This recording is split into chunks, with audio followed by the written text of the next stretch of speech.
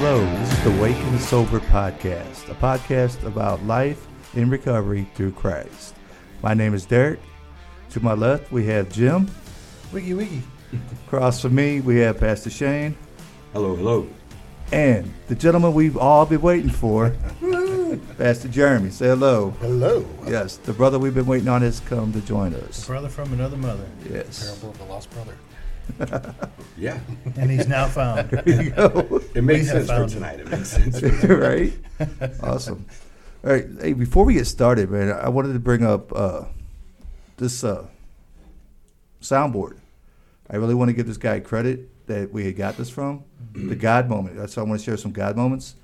With this, we went to contacted the guy. When I got on the thing to contact him, he said he lived on Facebook. Said he lived out like an hour and a half away from us, but he was selling this mix board. Oh, over in Illinois, yeah. Yeah, in Illinois.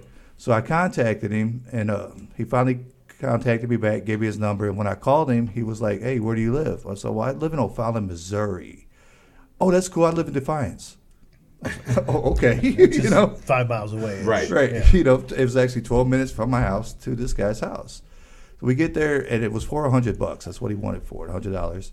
And we're talking to him, and then he decided he dropped it down to $80. I was like, cool. Do you take Venmo? "Oh, yeah, let me go get my wife's phone." Yeah. Well, when we were talking to him, we both said, well, this is going to be for a podcast. We're going to talk about sobriety and Jesus and all this stuff. He's like, "Wow, that's great." And, so we talked to him for a good 10 minutes, 15 minutes. At least, yeah. Yeah, super, super great guy. Super. Yeah. So he's like, "Yeah, let me go get my wife's phone." So he goes in there. Before he even gets to the door, he turns around and comes back and says, "Guys, you're doing God's work. Take it with you. It's yours." That's awesome. So, Wayne, if you ever hear this, nothing but love for you, brother. Thank you. Thank you. Yeah, Thanks, this Wayne. thing's been great. Yeah. Yeah, what a blessing. Because I know you've had fun over there with it.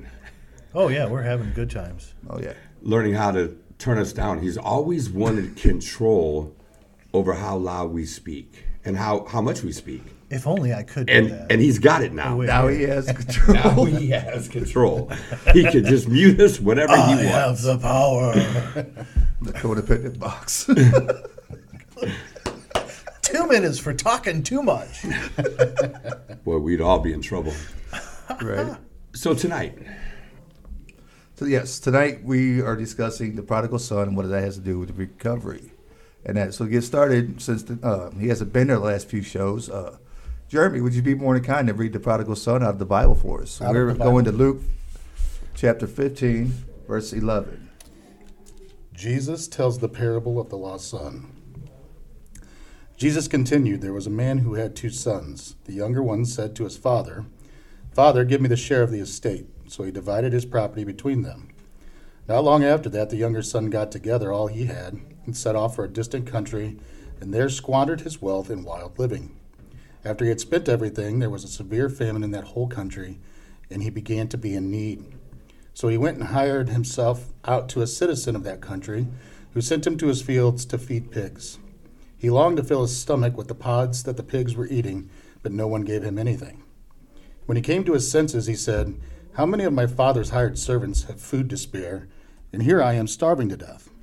I will set out to go back to my father and say to him, Father, I have sinned against heaven and against you. I am no longer worthy to be called your son. Make me like one of your hired servants.' So he got up and went to his father. But while he was still a long way off, his father saw him and was filled with compassion for him. He ran to his son, threw his arms around him, and kissed him.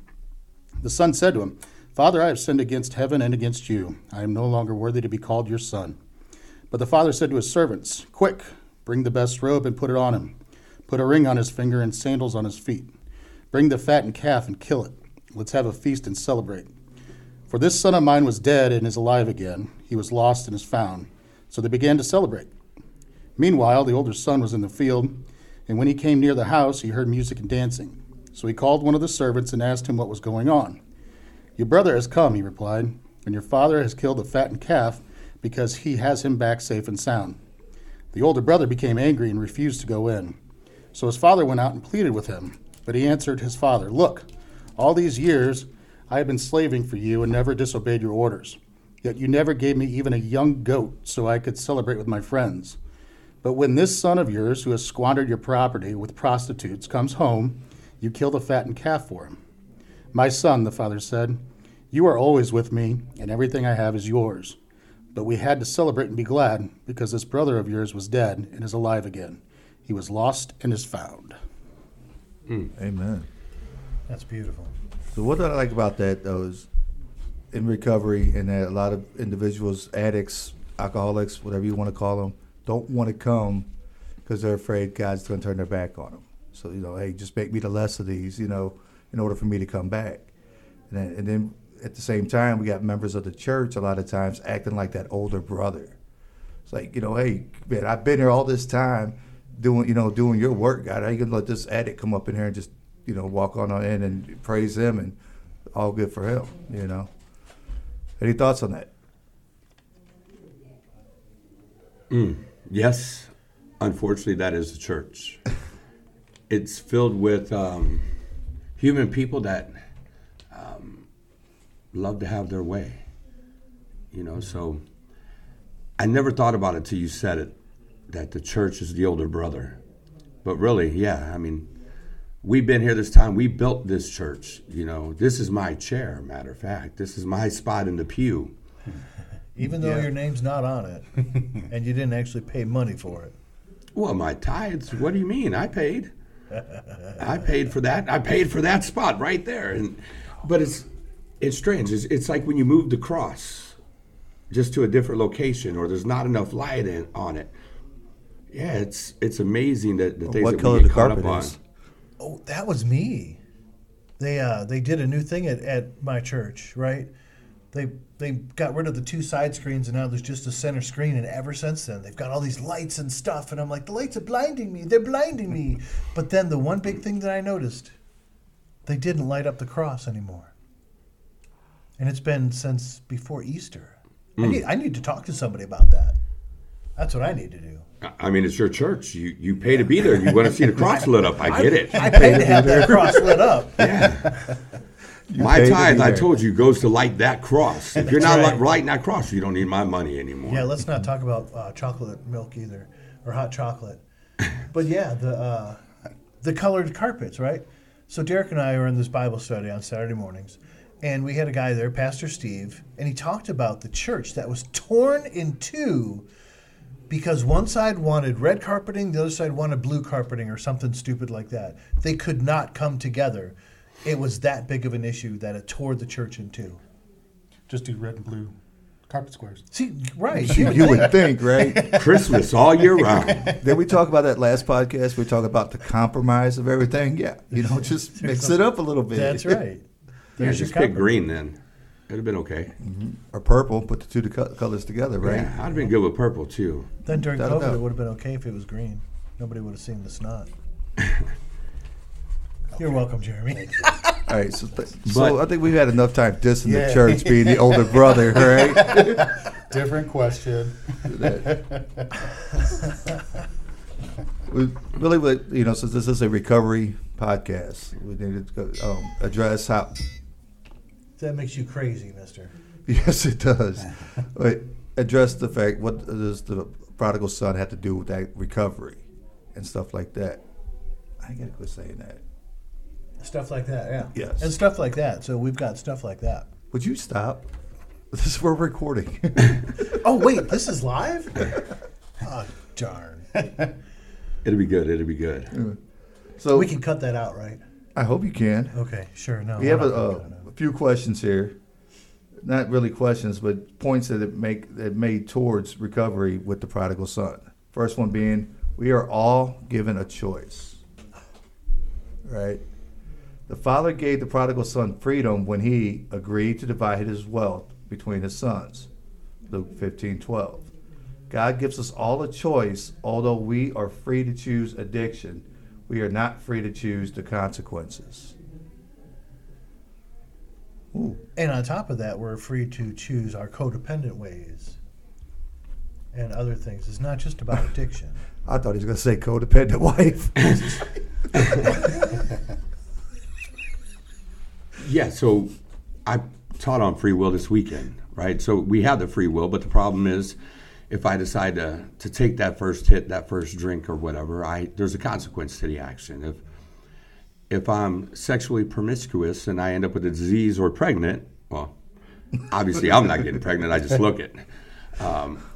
But then that's on me. That's my decision. That's the consequence to the action. Becoming addicted is not our choice, but putting the first drink, the first drug, whatever into our body is our choice. Yeah. And then once we make that choice and we're through our addiction, our compulsive behaviors, and we come clean, does that make us like the prodigal son?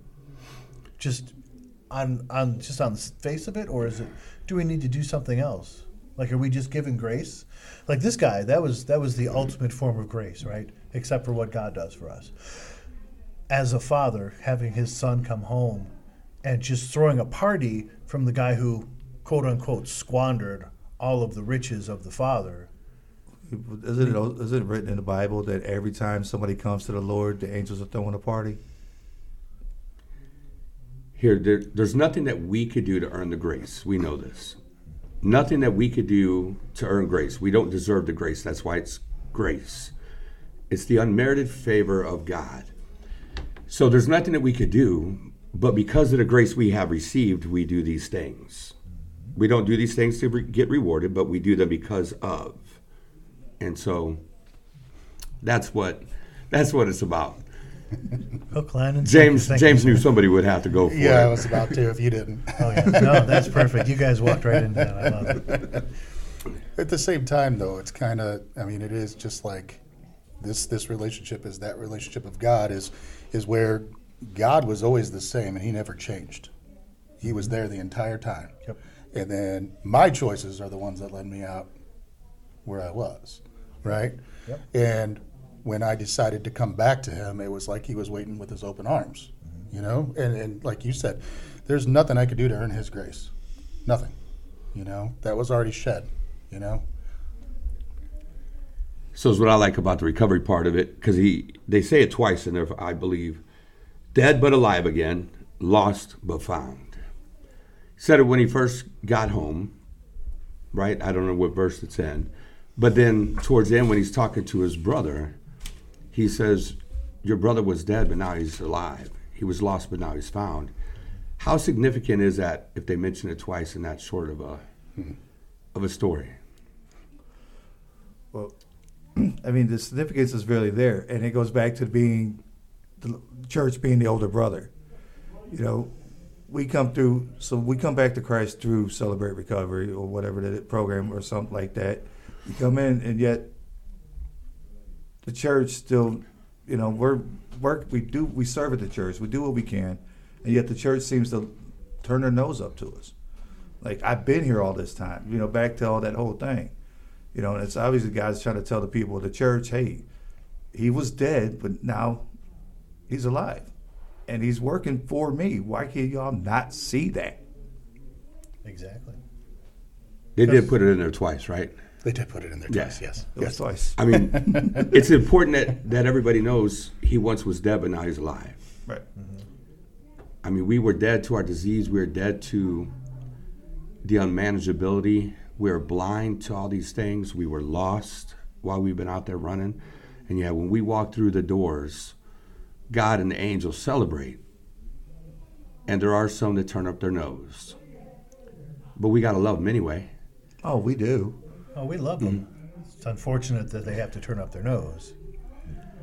Yeah, and it's still to the addiction side. It's still to the mental health side more than it is anything else. They could take somebody that killed somebody and they're in prison. They'll go there and they'll serve them and take care of them, and hey, it's all good. Right.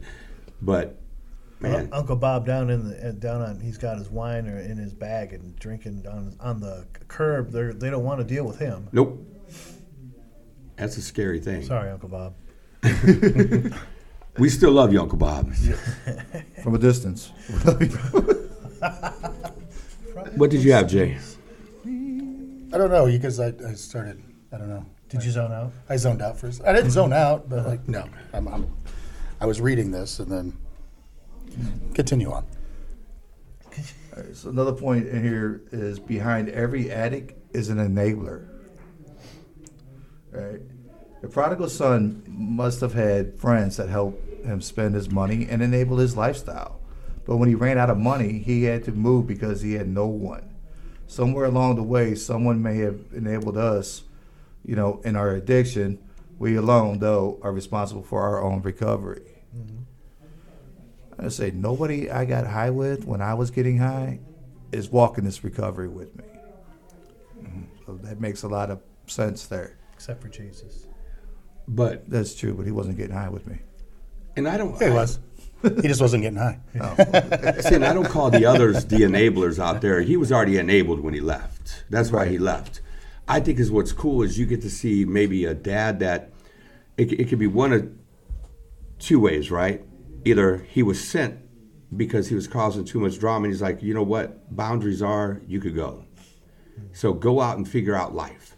If that's what you want, and that's what we teach people when we go do interventions. You may have to kick them out. You may have to let them live on the streets. But what if they die? Well, they're going to die in your house. Which one is it going to be? Because at least if they're out in the streets and you make their world small, they have a chance of survival. They have a chance of, we can make the world small enough to help them implement change because we can't force them to change. And so Dad said, all right, you're causing enough ruckus, enough drama in the house. Here's your inheritance. Beat it. So I think that's good for them. They get to go out there. So I don't know if I would call the people that he was partying with enablers. I'd just call them idiots, using them up. Gold diggers. And you can look at it. I mean, we all had those friends that the only reason they were around, I mean, they didn't enable my bad behavior. I enabled theirs because I was the one with the money.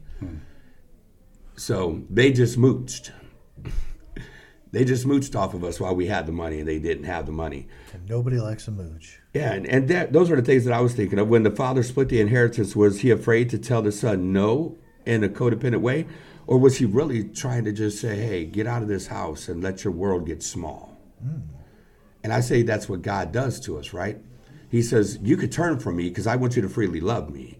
And if you're not going to do that, then go ahead and you'll turn around and you'll come back to me.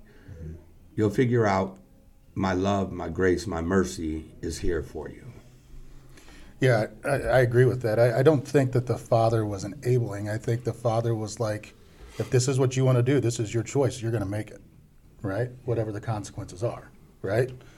And he loved his son no matter what, I mean, he could have just said, I disown you, right? When he saw him coming, he didn't have to kill the fatted calf. He didn't have to throw a party. Nope. He didn't have to do any of that. He could have said, leave him out there, but he didn't.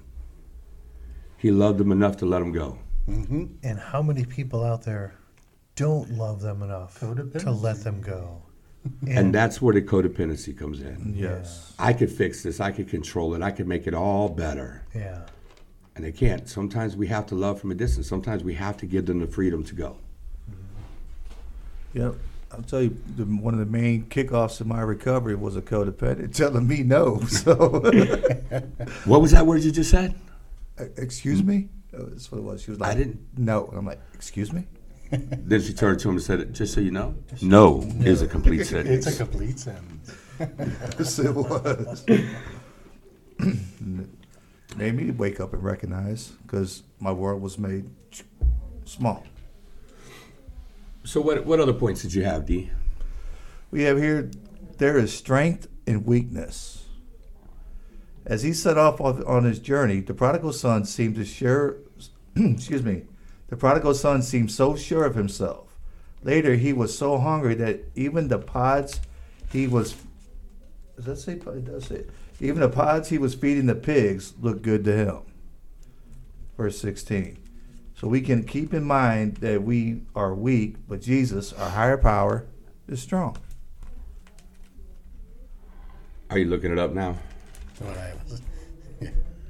Therefore, Looking I up could the boast pods, more or? gladly in my weaknesses. That's what he's looking for. Well, I was looking at... So once again, I almost want to get out my sermon from this past weekend when I That was talked a good about sermon. it. The thing is those of us in recovery, we want to hear hope, but we don't want to hear how big and bad you are. No. We want you to lead from your brokenness. We want you to lead from your weakness, because when we are weak, he is strong. And we know that coming in, and that's why we must remain humble, teachable, because otherwise it's our strength, and then nobody really wants to be around us. I'm glad you brought that up, being teachable.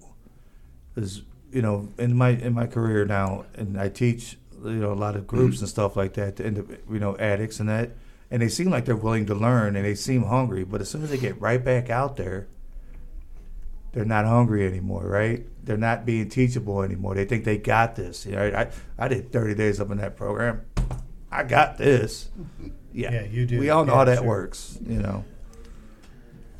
Unfortunately, they learned the hard way. Did you find what you were looking for Well, yet? I found one of them from 2 Corinthians 13,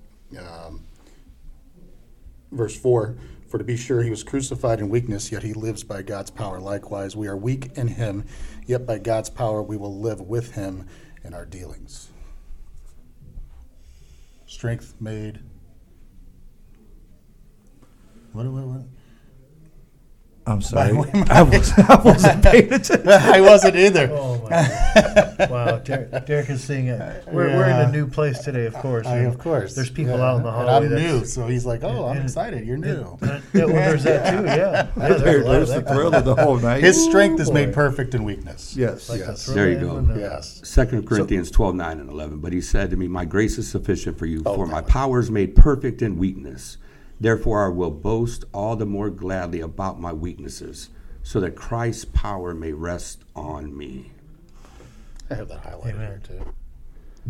I just read the wrong Verse one. from a kid's song. Good job. Good We job. are weak, but he is strong. You could go on and say, "Therefore I will boast all the more gladly about my weaknesses, so that Christ's power may rest on me." I just did. Oh, did you?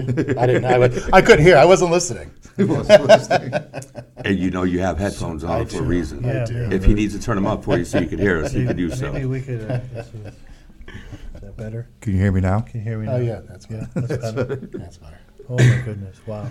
You should be able to hear like everything And then some. amplified. Yes. I Can mean, you hear everything's. everything? Yeah, I can hear. All right, good. Do we need to do a hearing test on you? No. I'm like Shane. Usually, What? Yeah. I have my hearing aids. Do you need them? All right, we're getting off topic. let's move on to the next one here, because this one actually is a strong point. I actually like this one. Recovery begins when the rescuing ends. Yes.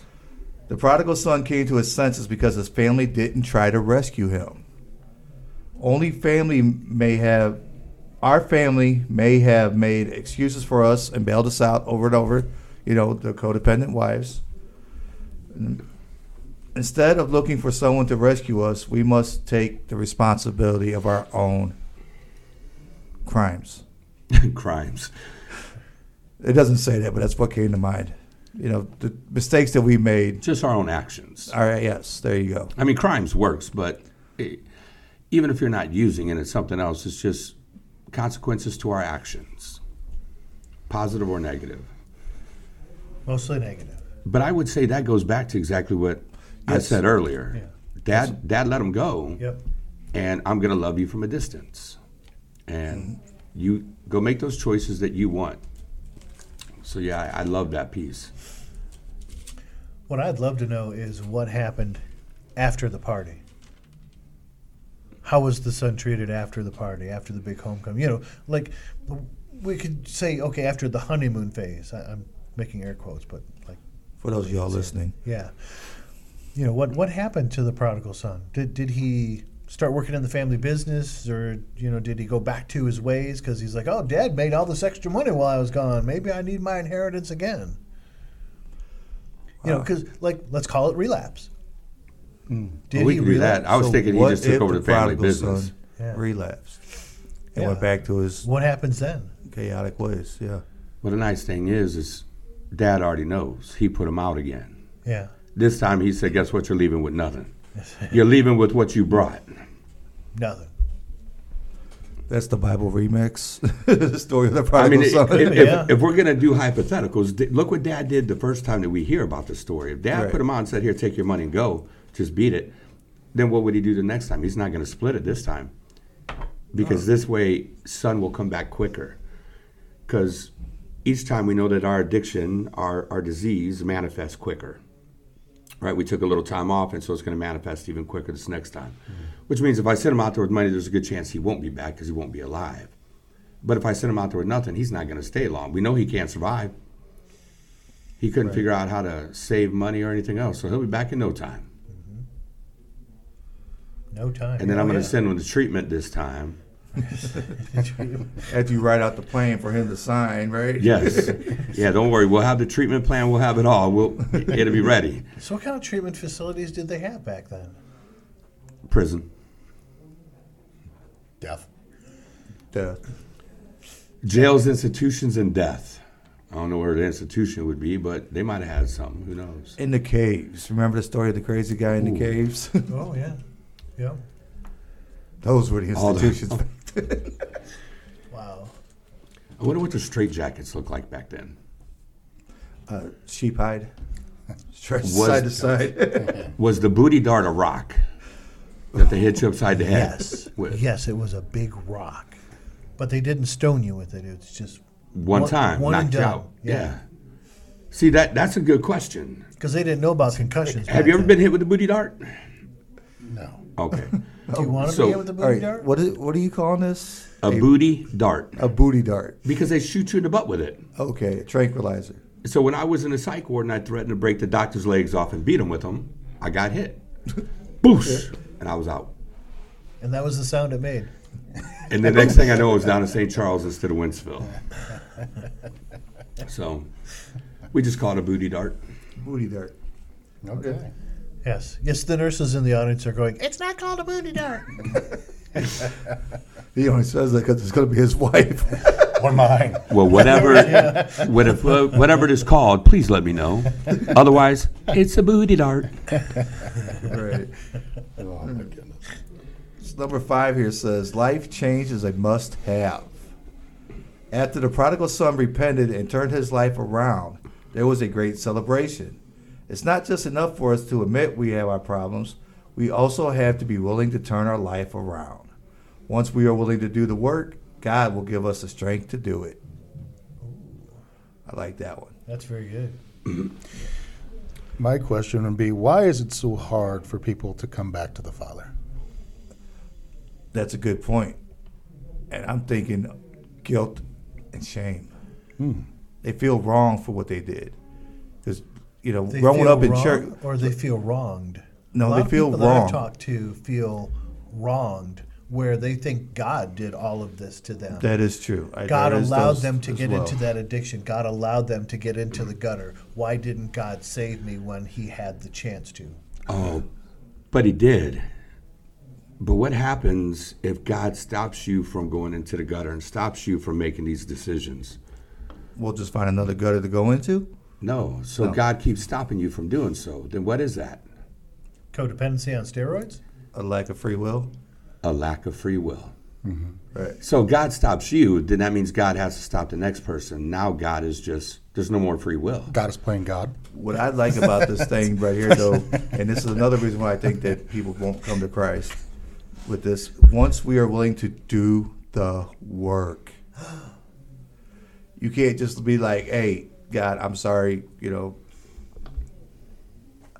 What's the word for that? Doing work? the work. What is the word? There's another word for that.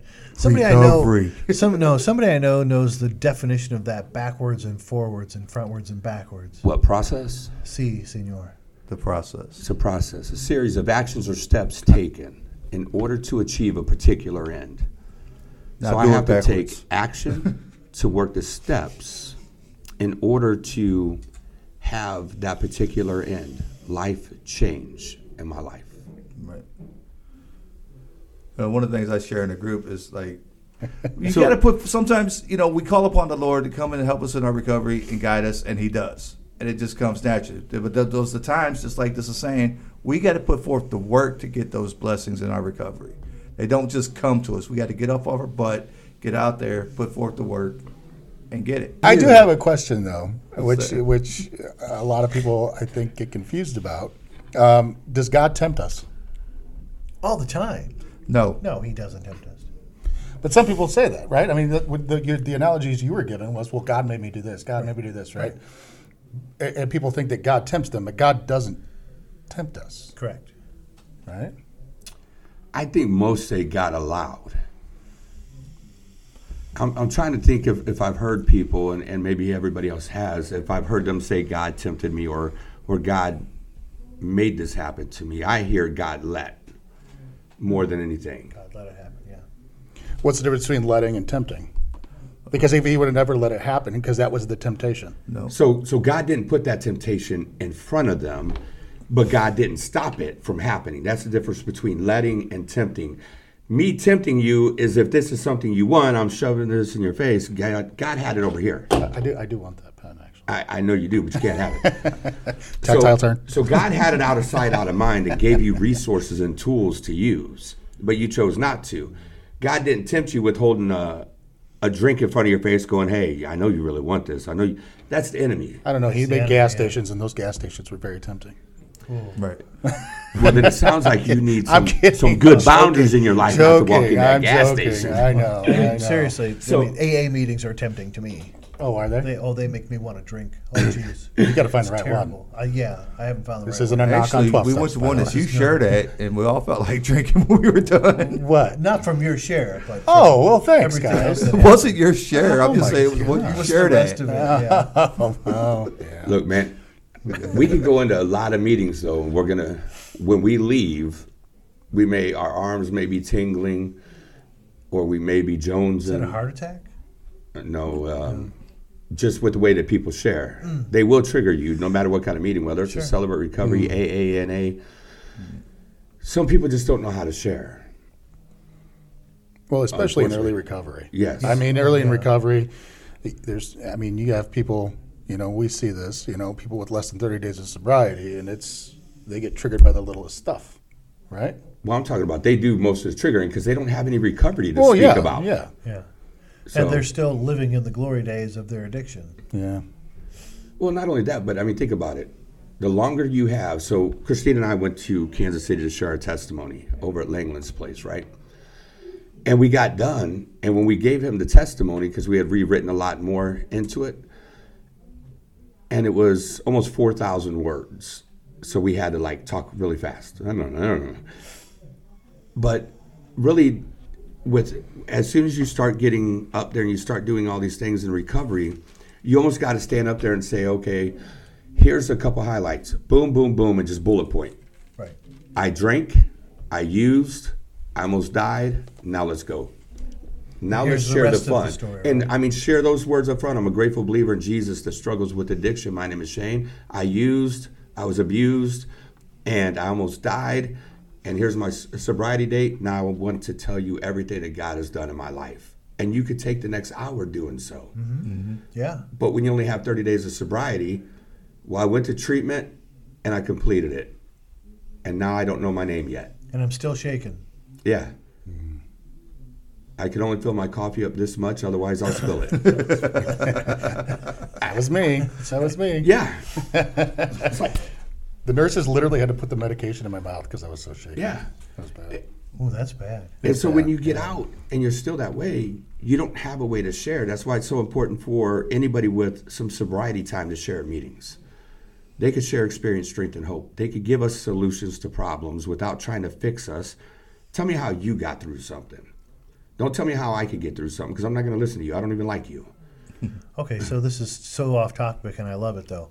What about how do we help guide those people who have the sobriety? They've got years under their belts, but they still don't know how to share because they're still being negative Nancy's about every little thing that's going wrong in their life. Go ahead. Ask them if they work the steps. Yes. When I'm sharing, I should never say you, right? Like you need to. I've been to meetings, right? And I don't go to a meeting now because of this, right? There was a gentleman in there who would say, "Yous need to do this. You need to do that." Don't tell me what I need to do, right? Don't share, preach at you? Share. Yeah, don't preach at me, right? Yeah. Because I instantly turn off, And especially those that are new to recovery, you come in, you hear that, I'm out. Right. You know? I'm either out or I checked out. and neither one of them are good. Good, right.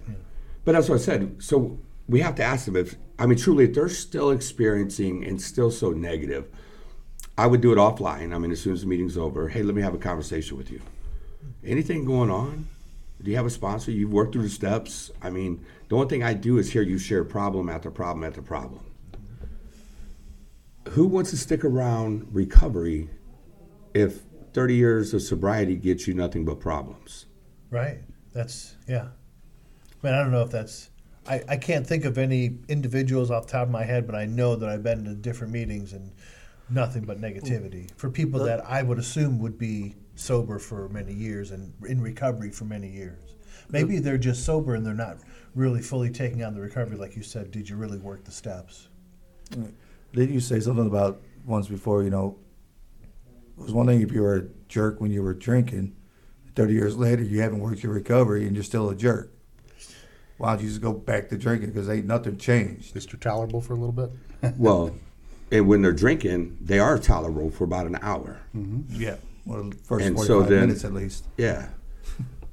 And that's why old timers a lot of time would hand them $5 and say, hey, just go ahead and go drink. Come back when you're ready. I'm like, man, that is brutal. That is brutal. It is brutal. But it's the truth. We have to be willing to put in the work. It goes back to putting the work, working the steps, doing those things. That's what's going to change this. We have to have a heart change. And that's why we say, what is it about life change? Well, when life change happens, we're no longer just a crabby old man or a crabby old lady. We're joyous of what God has done in our lives. Now, we may go through trials, which we always will, but now it's time to share experience, strength, and hope. Here's what happened, and here was my solution to it, right? Or God's solution to this problem. These steps, applying these steps and these principles into this problem allowed me to do this. And once we start sharing that, now others here, and that's why it's so important for us to share, and hopefully it rubs off on somebody, they need to hear that we still struggle, and they need to hear that we did something. And here's what they did to get through it. Sounds good. Beautiful. All right, How we doing on time? we're actually at 39 minutes. Really? Yeah, Oh, so we I'm got all like, kinds of time. Let's have fun then. I'm like, well, We're if just gonna we're keep doing adding to an this, hour or- at a time, do we take a break and then anyway, we'll figure it out when we get there. But actually, let's rest our minds for a minute. Is this live? Reclaiming hope. No. Oh, okay. Yeah, let's talk about reclaiming. Let's talk about Reclaiming Hope real quick. the Reclaiming sponsors Hope of this Church podcast. and Recovery Center. How's that going along? So I should be getting a call. They are writing. The one thing I didn't really know how to do, there was a lot that I didn't know how to do that I had to research, but one of the last things that was needed was policies and procedures. And so our lawyer is actually writing up the policy and procedures right now. And so we'll hopefully have it done here shortly so we can find out where in Wentzville we will be resting for a little while. Wentzville. Huh? Yeah. Okay. What does you think? Missouri. I was thinking more Lake St. Louis, O'Fallon area, but No, Wentzville's Wentzville's kind of like a good central hub and it's packed. Is it fine with you? Is it fine okay me. with you? It is. I'm excited. I'm excited. No, I mean, I'm I guess I excited. could do Wentzville. Hopefully, we can get a room that we can just set up and be able to get into. We will. We We will. And then another thing that's funny about it is I just had a meeting today with Steve, Dustin, and Devin from The Bridge. And we were sitting down talking at lunch with the boy band. Cybergs. The boy band and their manager. Hey, would you? Yeah. Well, Yes. I love those guys. Yes. I agree 100%. It is funny. It is awesome. But we were having a conversation today, and they want us to email them, what is your dream setup? Because they've been meeting with the architect and that for the move. Well, that's right. And they so, want to build. Yes. They've got the property now. Oh, they've had the property, and they yeah. right now they're so the builder, whatever he is, calls it the promised land. He says, now you can't have the promised land yet, but we're going to start here. So what is it that you want? And so we're going to send them what we want for that building as well. So to answer your question, we are getting there. Once he gets done with the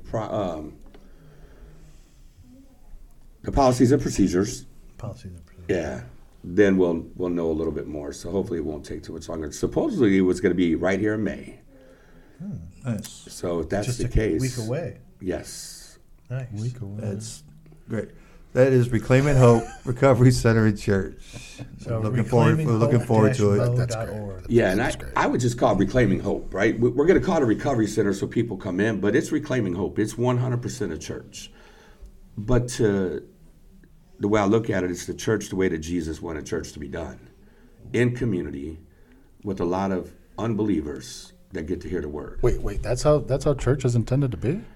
Have you read the That's Bible? what they say. No. I love your This is spiritual new. gift of sarcasm. Try reading the red letters, dude. Spiritual gift, as long as it's used appropriately, and that was I had no appropriate. idea. Yeah. I mean, so, and that's what's going to be fun is, look, man, we get to talk about Jesus to a lot of people that have never met Jesus. And so we get to be the living Bible for them to read every day. That's what church is. I love that. Church is not where we get to go hang out. I visited a fledgling Celebrate Recovery yesterday, and this lady walked in late, and you could see just by the look on her face, she was broken. She's like, I came to this church for the first time today, and they said that you guys have this here, and I've got something missing in my life, and the only thing that I can think of that it is God. And it was amazing, because to see how someone could be so broken yet have so much hope. I was like, where'd you go to CR last night? But No, yesterday afternoon, actually. yesterday afternoon? Yeah. CR in the afternoon, huh? Yeah. I like it. Where? Down in South County. Okay, cool. They serve Yeah. lunch. Not for you. Hey, they said that there's some pods. There's some pods for you. There's some pods for I don't you. need no pods. I need food. Well, the pigs eat it, so you could eat it. Party's already been thrown for me, but I'm good. I hope there ain't no leftover cake then. No. Oh, where's the cake? No cake at all. All right, let's get back to these points here. Thank you for sharing with us about Reclaiming Hope. You got something you can show us real quick, Pastor? Oh, Do you want to read the mission I statement? was just going to read it. I was gonna I don't say, know if we let's- ever did or not. No. I don't think so. Go right ahead. It'll Read it give out. people a little something about it. Reclaiming Hope Recovery Centers, where people struggling with substance use or mental health issues and their families can find hope and healing by being anchored in recovery and Jesus, so that the ripple effect will empower and change others' lives in the community and the world. Amen to that, man. Wait, is addiction a family disease? I'm tired of families being left out. Right. It is definitely. That's my gift of sarcasm again. Thank you. Oh, is that what got in my eye? Let me wipe that off. That was wet with But sarcasm. we look forward to working there, and I'm sure I know it's going to be great because God's involved, right? Back to the discussion here on the Prodigal Son and recovery. 6 point says, true love is tough. Go ahead. The Father's actions were based on love and compassion. If our friends and families establish boundaries with us, ooh, big word, boundaries.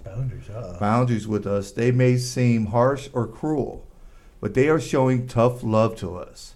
It is a sign they want the best for us. Likewise, we must learn to say no to the temptation, and this means we must establish boundaries too. Boundaries. Dun, dun, dun.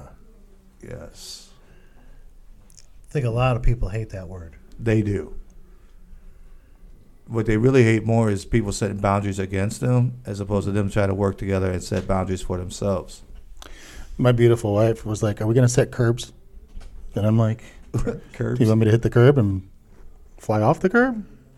Right. It doesn't make any sense, does it? Curbs, No. guardrails? Yeah, that's what she meant. Guardrails, That's what she yeah. meant, but she said curbs. Oh, gotcha. Yeah, guardrails Yeah. make a little more sense, but Yes, they do. I Don't mean, they? curbs are there too to help keep you in the road. Well, Yes. see, Yes. like Yeah, you that's said, why you said guardrails Back in the because 70s, they in had recovery we say boundaries. boundaries.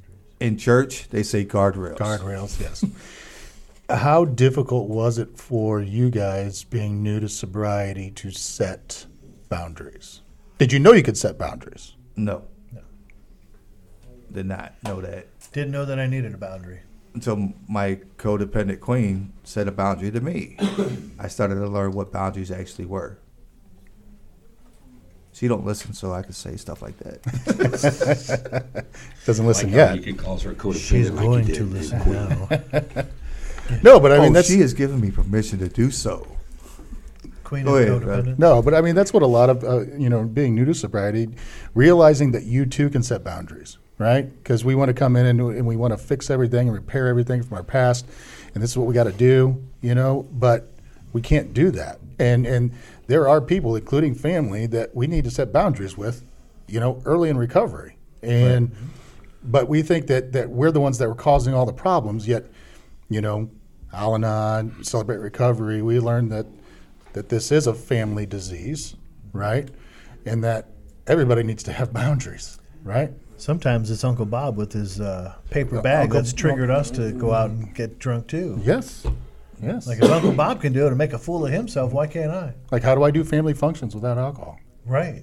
I You mean, don't go to those family functions. it's pretty simple. Or Yeah. Because what is it? We must change our people, places, and things to give us that chance of true sobriety and recovery. But as we're talking about these boundaries real quick, and you're saying don't go around these certain people, I believe, Shane, you have a story about a boundary you had set with an individual about coming over to a gathering or some kind that you have shared with us once or twice before. So, my buddy, it's his kid's birthday, and they love to drink at his birthday. He was dating a Filipino, and so Filipinos love to do their big parties. They cook a lot. They cook the whole pig, but they like to drink a lot. And so he invited me to his son's birthday party at ICC. Yeah, ICC. Indian Camp Creek. I'll throw it out there because we love to play some disc golf there. But he invited me to this birthday party. I said, buddy, I can't. I'm trying to be sober, and that's just way too much for me, to be around that. He said, look, if you come, nobody will drink until 1 o'clock. If you stay after 1, that's on you. But from the time it begins until 1, there's no alcohol allowed. And so I went. And my own family wouldn't do that for me. I mean, my family would invite me and drink. And I'm like, wait a minute. You complained about this. So, yeah, it was neat. That's what he did as a friend. That's just what he offered up. And nobody drank. So I thought it was your boundary. So it was actually a friend of yours that set a boundary at his own party for you to be able to come in and... Yeah, my boundary was I wasn't going. Right. I mean, and that's what we have to remember, though, is for us to set boundaries. I can't go to that. I can't go to your house because you're going to have drinking. But one of the things we hear when we're teaching the treatment center world is, but it's my family, I have to go. No, you don't. No, you don't. No, you don't. And if you do go, then somebody needs to be with you to make sure that you don't drink and that you will leave when you've had too much. But at the beginning, you just don't go. It's okay to ask them, hey, do you remember what I was like when I drank? Do you want me to drink again? Then why are you inviting me over and having alcohol? You didn't like me when I drank, but if I come over to your house, there's a good chance I'm going to sneak into your fridge and I'm going to snag one of those because I'm only 35 days sober and I don't have enough tools in my belt to get past this. Mm-hmm. So have enough respect. And having to deal with Aunt Gladys, because she's annoying as heck. That was my grandma, Gladys. Was it? So it wasn't my aunt, it was my Was granny. okay. Yeah. Was she annoying? To make you Well, want to she's drink? dead. Yes, she was at times. Okay. Yeah, she can't. She can't come back at you now. Okay, gotcha. Seventh point to this parable: not all rebellion is outward. Ooh. While the prodigal son rebelled on the outside, the older brother struggled with rebellion on the inside. Ooh. He struggled with resentment, bitterness, jealousy, and unforgiveness. This is a good reminder for us to address the issues that we struggle with inside. Like, what is depression? Anger turned inwards. Anger turned inwards. What's inside? Why do y'all look at me first? Because usually you got the words, sir. But that's. I mean, You've been preaching a little longer than we have. But isn't that also where I'm going to just throw this out here, and I don't mean it to sound harsh because it might sound harsh, but isn't that where secular recovery is only focused on getting you sober, but not focused on the underlying reasons why you can't stay sober? Or is that a misconception that Yes. I have? Yeah. I Preach think, to me, Jim. yeah, I think it all goes back to the group you find, right? Okay. You know, my secular sponsor has 37 years of sobriety. Congratulations. He just got 37 years. But he goes to meetings. He's very open about his faith, you know. He doesn't, I don't remember his reason for this. He doesn't do the Our Father at the end because of, I don't know, some personal Lutheran reason, right? He's Lutheran. Nothing wrong with Lutheran. I was Lutheran High School, You're not Lutheran sorry. University. Yeah. No, because I was raised Lutheran. Yeah. And we're in a Lutheran church. We are. Yes. Currently, true. yes, we are. That is Yes. true. So I'm getting off topic here, Lutherans but are wonderful people. the whole point is the spiritual side of it, right? I personally couldn't get sober without some medical help, right? I had some deep underlying trauma that I needed to work through that I wasn't able to do in a 12-step setting, right? Not even Celebrate Recovery could I do that, right?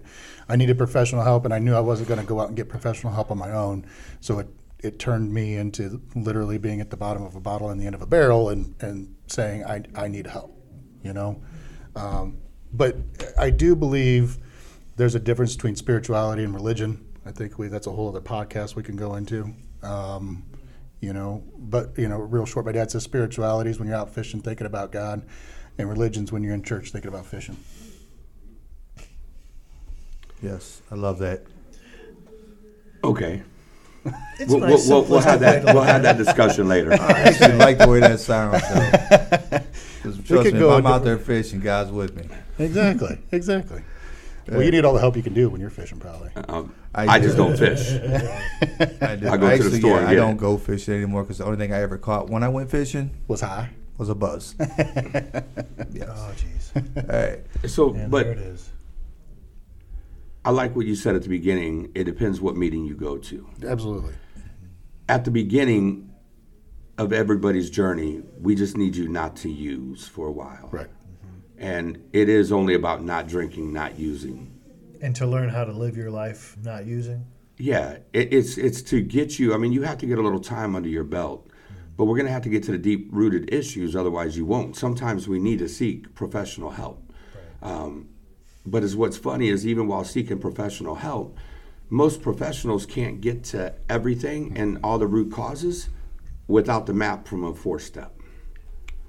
True. The 4-step is the greatest tool we have to give us a map. But then the problem is now you have to know how to guide them through that trauma, and that's where a trauma therapist really comes in, or a professional comes in. Right. The thing is in order to get that 4-step, I have to understand step 1. Mm-hmm. Right? And I have to understand step 2. I have to understand step 3. Right? Where I think a lot of people, especially in the secular world here, go wrong is, you know, step 1, we admitted we were powerless over alcohol, our lives unmanageable. Well, yeah, that's why I'm here. Okay, then let's move on to step 2. Right? And then you do steps 1, 2, and 3 in a 5-minute conversation, and then we start working to step 4. That's how some people sponsor, which, hey, if that's how you sponsor, great, right? But Not great, but yes. That's what works for you. Yeah, that's It's but it not doesn't. great. But it doesn't work for you. Like you have to put, you know, I'm gonna shamelessly talk about you, but like putting pen to paper is so important. Yes. Right? And I have to define what those words mean. What does powerless mean to me? What does unmanageable mean to me? What does admitted mean to me? And then I have to figure out what I'm powerless over. And then what areas of my life are unmanageable, right? And then it's the same thing with step 2, is defining those key words in there and realizing what the reason of the step is. And I think that's where a lot of people get lost, is because they just go to the 4th step. And then for me, you know, the many times I tried to get sober, I never did a thorough 4th or 5th step. You know, I left those little parts off, those traumatic parts that I didn't want to talk about because I didn't want to tell anybody. Right. But once you let all that stuff out, it is the most freeing thing on the face of the earth. It's good to hear you say. I know some people say you need to speed through steps, and I mean, look, I agree. Getting through the steps the first time, because we're going to continue at a good pace, is important. Don't take 2 years to do a 4-step. It don't take that long. Dive in and get it done. Set aside some time to do it. But yeah, we need to make sure that we're thorough with steps. 1, 2, and 3 are the most important. Because until I believe that there is a God greater than myself that wants to help restore me to sanity, until I admit that, nothing's going to change in my life. Because I'm still going to play God. But we also have to understand what restore means. We have to understand what sanity means, right? So I just taught a sponsor workshop, I guess you could call it. They did a regular training for it, and then I went in and talked about how to sponsor people. Like, we learned to sponsor because of how we were sponsored. Correct. I had to look up definitions of words. That's why I know the definition of process so well. That word was plastered over everything that I looked at in a day. So I had to look at it constantly. You will probably find Post-it notes somewhere in my mom's house still, because I lived with her when I got out of treatment, because I didn't own anything anymore. I didn't plan on being here. But it's important that we look up these words, we understand them. What did they mean to us before recovery? What did they mean to us now in recovery? Plus what the definition is, so we know what it is. Because even there's words that we're going to look up, and that word meant something totally different to us before we got to recovery. But now that we see it for what it is, it's like, oh, wow, that's powerful. Like the definition of process, to me, it would have never been powerful. But now it is. And going back to what you were talking about definitions and writing what you're powerless over, anybody ever say the Serenity Prayer bunch, especially when we first got sober? So there was a girl yesterday that said, one of my... Huh? You still do? Still do. Yeah. So one of the assignments that she gives to especially her new sponsees is in the Serenity Prayer, grant me the serenity to accept the things I cannot change. So she has them write down all those things you cannot change. And then what you don't have power over, what you do have power over, what you can change, what you cannot change. And so she has them list all these things, right? And I'm like, oh man, what a great assignment to give somebody. I'm like, thank you. And that goes back to your teachable. I loved hearing that. I wrote notes right on the back of the training paper. I'm like, I know I'm here to train you, but let me take this with me, because this is a nugget I don't want to leave. But yeah, it's important that we do that. It's important that we do the work. So we got a couple more here real quick, but we're running out of time. 8, an addict must own up to their consequences. Part of the prodigal son's recovery was facing consequences. For example, one thing he had to live with for the rest of his life was that everything his father owned would go to his older brother. The same is true for us. When we recover from addiction, we must own up to our actions. And everything goes to our father? No. It goes to the older brother. I was just saying everything goes to our father. Right. That's what it said here. All the glory goes to him, not my brother, but yes. Yeah, that's like... I didn't know where you were going with that at first. Dude, I read exactly what was written here. I didn't make nothing up, so I went along on that one. All right. So that means it's do not it making sense to me, though. even though we don't really get anything out of it. I think that's kind of what it's saying, yeah. That's why I understand that. We're going to do it even though we don't get anything out of it, but don't we get something out of it? We do. Well, just like he didn't get none of the wealth. He still had a roof over his head. He had a meal at the table. Things that, he received a lot of different things outside of what he had already blown. So he was actually richer than he had ever been. Yeah. Because actually now he probably appreciated it more too. Yeah. I don't have to worry about what my brother's going to get. I'll be able to get mine in the end, but if I could have that life change, I'm richer than I ever have been. Before he left, obviously he didn't feel too good about himself. He probably hated who he was and looked at in the mirror. That's a good point. That's something they don't teach in the church, but about the prodigal son. But what if he left because he didn't feel good about himself and what he was at? There ain't no other reason why he left. He left because he hated who he was. And so then he went out and tried to mask that pain, that shame, that guilt. I'm going to mask all those things by doing this. And then when it runs out and I don't have anything to protect me anymore, I become vulnerable. And now I'm going to write all these stories on the way back to my father of he's not going to love me, he's not going to accept me. I'll start at the bottom. I'll do all these things. And that's the stories we tell ourselves. We don't deserve it. We're not good enough as we're walking home. And then sometimes we don't even make it back because of those stories, or we make it back, and then when God is sitting there with his arms open for us, it wrecks us. And then when that life change happens, we're richer than we ever have been. We're happier without anything than we ever were with much. Amen. That's a very good point. Anything else? Yeah, we've got a couple more here. Addiction affects the whole family. Thank you. I know we've discussed that a couple times. I was going to already, say, right? didn't we already cover that one? Thanks This for paying is another attention point here. The consequences of the prodigal son's poor choices affected not only his relationship with God, but his entire family. If you struggle with addiction, it is recommended that your family get help too. Oh, go figure. Encourage them to go to a life recovery group or some other licensed counselor. So whoever that other person is, Codependent Anonymous, so Coda, Al-Anon, Nar-Anon, go get a therapist, please. Work through the trauma of what might have happened, because it is important. Yes. We hear it a lot as, I didn't cause any of this. There's nothing wrong with me. You have a role in all of this, and it's up to you for your healing. Right. Because it takes a village to raise a child, right? So we're all culpable in one way or another. Whether we've helped enable the person, or somehow we hurt that person along the way, and that's why they're doing what they're doing. But either way, they're hurting. Yeah. I mean, the pain that a codependent feels when they can't fix, control, manipulate that other person, that's a spiritual death. I mean, so that pain is the same pain that I feel when I looked in the mirror and I didn't want to look in the mirror because I couldn't stand who I was looking at. So it's the same pain, just a different symptom of the way it comes out. But the root is still the same. And so they have to get help, and it's up to us to encourage them. Right. And that's the hard part, is getting the family members who don't believe they're suffering from the addiction to admit that they play a part in it, right? Because they're like, well, I'm not the one with the problem. I'm not the one with the drinking problem. I don't have the heroin issue, the fentanyl issue, the meth issue. It's their problem. Well, how do you contribute to it? Because somewhere in there, you're contributing to it somehow.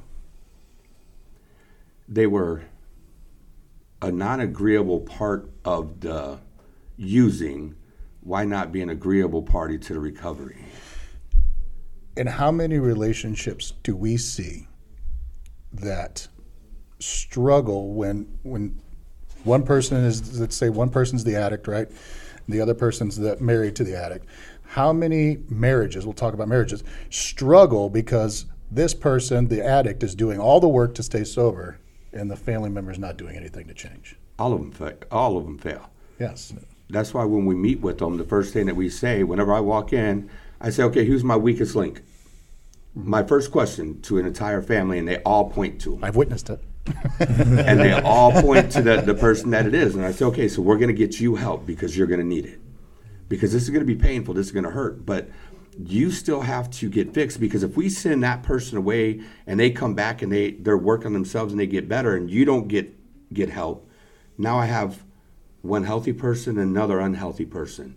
So the only thing you're going to do is you're going to go find somebody else to do the same thing with. Mm-hmm. Yep. But if I get you healthy and they get healthy and you guys build on a relationship with God, man, that marriage is unstoppable. Mm-hmm.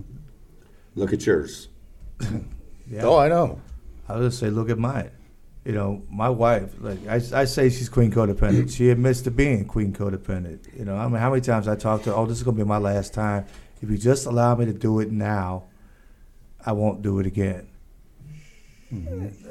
A few times, it happened. But it wasn't, if she did not work on herself the time I was working through my recovery, if she wasn't working through her own, we wouldn't have the relationship we have now by no means. Because she would allow me to get away with something, and I would have probably more likely fed off of it because that's just the dummy I am. She gave you an inch and you took 2 miles. At least, you know.